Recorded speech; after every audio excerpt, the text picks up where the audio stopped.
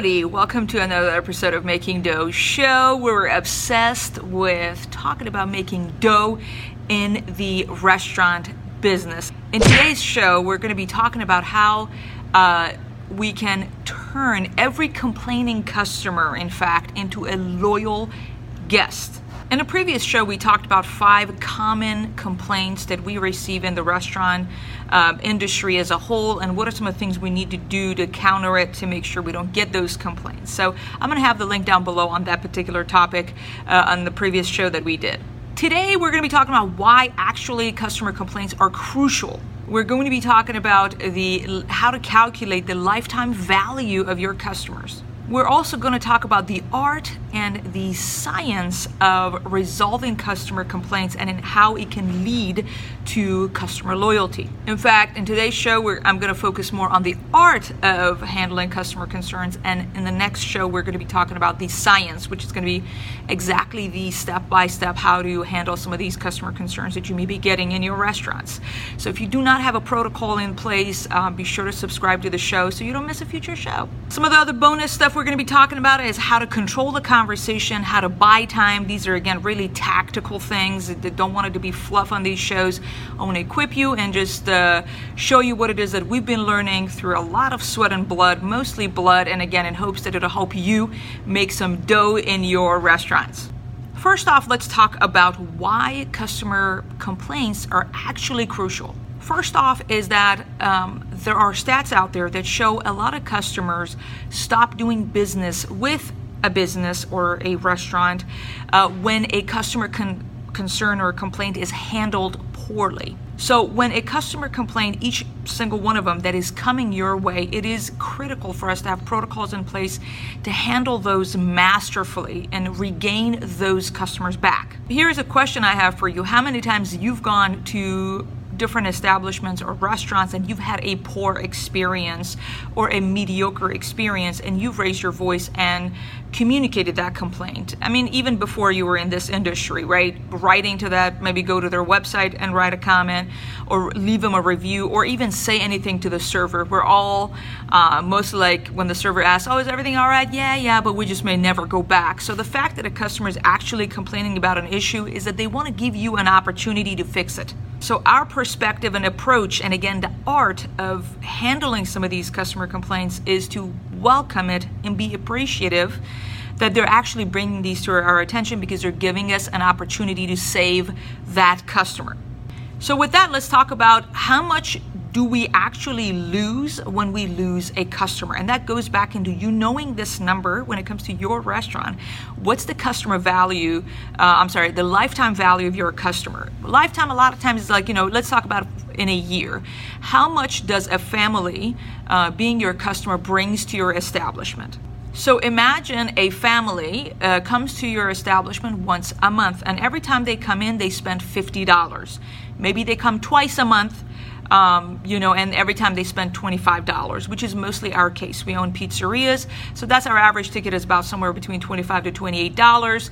And we know a lot of our customers come in twice a month on average to our restaurant. So if average customer spends $50 a month in our establishment, 50 times 12, that is $600 a year that they spend in our business. So when an issue is brought up by a family and our team mishandles those customer concerns, we are sitting in a possibility of losing actually $600. And that is a low estimate if they don't go and blast us out on social media and other places. And yes, I understand what it feels like to get a nasty review on Yelp. And yes, I understand what it's like. Your team does the best and you still have customers who complain and go on social and all of that. And that is not the point I'm trying to make. And we need to be thinking as business owners, and actually what is happening is that you have a lot to lose. So we need to eat our ego. It's irrelevant who is right or wrong, but have that perspective of how much we're actually going to lose if we lose that customer. So the good news is every customer complaint is an opportunity for you and I to regain that $600 that we were going to lose. And not only that, they're giving us an opportunity to become better in terms of our business, our operations, our processes, identify where we are weak as a restaurant and how we're serving our customers. And not only that, get direct feedback from the customer regarding your team. Maybe there is a pattern of behavior or a complaint regarding certain team members. So you need to be appreciative that the customer is giving you that feedback. So you're able to identify those problems and cases with your team, and so you can be proactive in solving them. So we established, again, we want to talk about how are we going to turn every complaining customer into a loyal customer, is that we need, when we handle a customer's complaint masterfully, and we do it well to the way that the customer is satisfied and also the business is satisfied, because we don't want to lose everything. We don't want to just be quick to issue refunds either. That is not masterfully handling issues. That's a way that we actually turn that complaining customer into a loyal guest. Now, I'm going to give you 4 practical tips about our approach that we need to make sure to equip our servers on an ongoing basis on how to handle customer concerns. Again, I'm going to talk about the art mostly today to set us up for the science. Just the science alone, if you have a server on the phone who's handling, for instance, a customer's issue that the delivery took so long, and your server is not equipped with the art of handling and the right approach and right attitude, the science is not going to be effective. And that is why we're going over some of these things that may seem to be trivial today. The first tip I have for you is that we need to equip our servers to appreciate our customers way more. That the customers actually, for our servers to understand and be empathetic to our customer's complaint, is that a customer traded 1 hour or 2 hours of their life. Maybe they're making $10 an hour, maybe they're making $20 an hour or more. They traded hours of their life and they gave us that money for food and experience in our establishment. So we need to understand that a customer traded hours of their life and they gave us that money. When we train our servers to be appreciative, that changes their demeanor and the way they talk to a customer, and body language, and again the way we talk, again the art is 90% of communication is nonverbal. When we lead with gratitude, we're able to assure the customer that we're so appreciative of your feedback. Thank you so much for coming in today. Thank you for letting us know of this issue. I'm going to do my absolute best to see how we can make things right. Even before we hear what the complaint is that the customer has, when you get on the phone talking to a complaining customer, that puts the customer at ease. Again, these little nuggets are to handle these issues masterfully. Another tip that I have for you is to act the exact opposite of what you are expected to act. When a customer is loud or, for example, on the phone and they're really upset, they're very upset and maybe they're not being very respectful in a manner that they're speaking to you or speaking to one of your servers, you need to act the exact opposite. If they're raising their voice, you must speak calmly. And if they're speaking really fast, because when we're upset, we speak also very fast. You need to make sure you speak slowly, because again, you want to put the customer at ease. And if you speak the same tone, you're going to, as though you're throwing more wood into the fire and making the customer upset, and you're going to lose control of the conversation. When you yourself or your server, again, is speaking too fast, you're going to not discern and make good decisions in the way you're speaking. When a customer is mad, we want to come across as kind. When the customer is rude, you want to actually be utmost courteous. And I tell that to our servers every time they are getting on the phone, or our manager, our front of the house manager, getting on the phone to handle the customer concern, is that I remind them that you are to kill them with kindness. The next tip I have for you is that it's critical when you're handling customer concerns is to control the conversation. This I've learned from sales training from a business coach. Her name is Danny Johnson.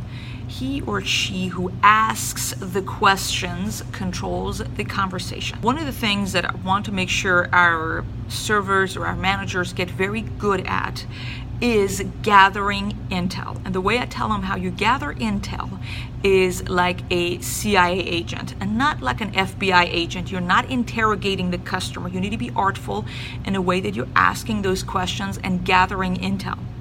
Maybe you get on the phone talking to a customer and they're like, oh, my delivery was too late and blah, blah, blah, blah, blah. They're going to go on and rant for about 30 seconds and you're going to let them speak. And then when they're done, they're like, I'm so sorry about the fact that, delivery was very late and blah, blah, blah, whatever thing.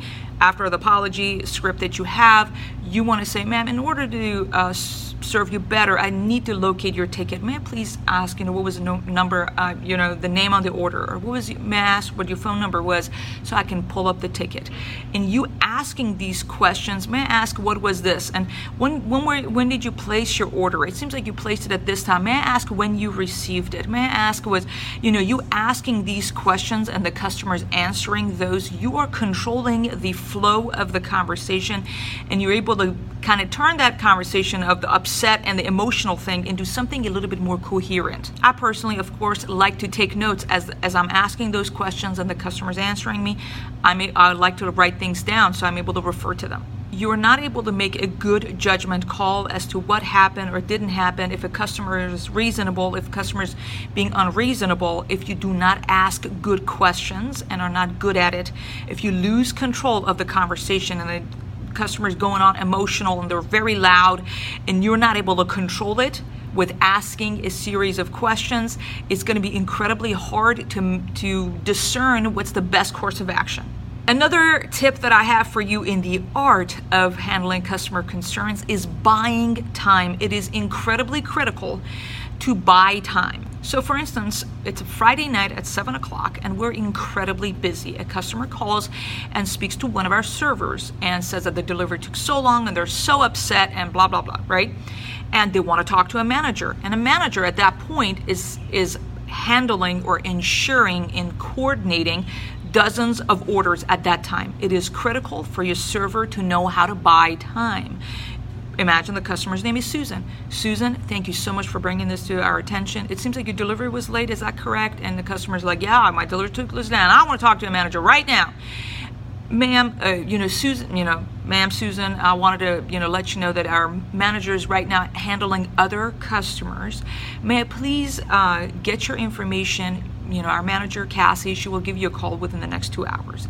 You are buying time because at that moment when the customer is so heated and upset, and you have your manager in the midst of the chaos of a Friday night, you pulling that person into the office, getting yelled at by a customer, that's not going to be a win-win-win for anybody, right? That's going to be a lose on every level. The manager may not be able to think clearly at that moment in the middle of the rush to discern and how to, handle this issue that's happened, ask proper questions, offer blah, blah, blah, all of that. So this is not the best time. So you want to make sure you have protocols in place for your servers to buy time and tell the customer, you're going to, receive a phone call from our manager in the next 2 hours for sure, ma'am. I'm so sorry about this issue. May I have your phone number, please?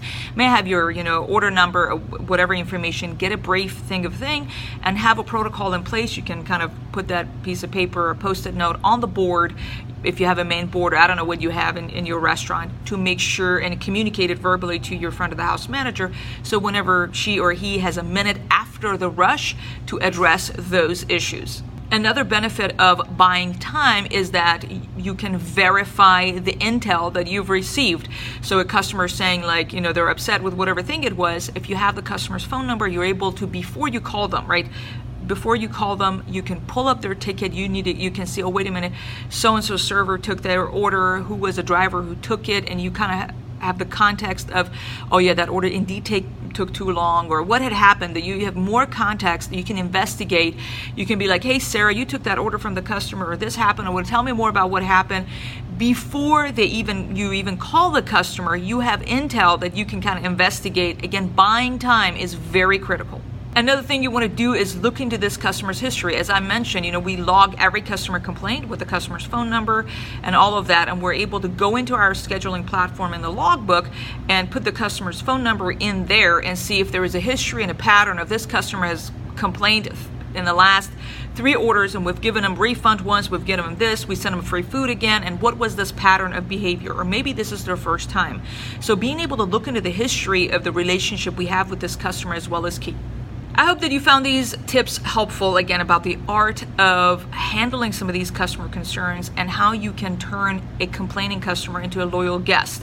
There is this art, the soft skills that are incredibly important, that are going to be ongoing basis doing role plays, observing body language, working with our team, and equipping them. And these are skill sets that's going to serve them for life. In the next episode, I'm going to dive deep, talking about exactly this step-by-step and a way that you can come up with a protocol to equip, again, your servers to follow a system, a way of asking these series of questions and how to discern, how to proceed in handling some of these consumer concerns. So be sure to subscribe to the show so you don't miss upcoming shows. Question of the day: do you get customers who take advantage of your restaurant? What are some of your experiences about that? I'm working on a future show. I would love to hear your thoughts on that. Do you have customers that they have this pattern of behavior? It seems like they call to take advantage of your generosity and trying to make things right. And then again, I'd love to hear how you handle those things. If you're watching this show on YouTube, be sure to subscribe. And again, let me know about that question of the day. If you're listening to this show on the podcast, I greatly appreciate it if you would please leave us a review for Making Dough Show. So with that, as you know, we have a lot of work to do. So let's get back to work and make some dough. Thank you. Bye-bye.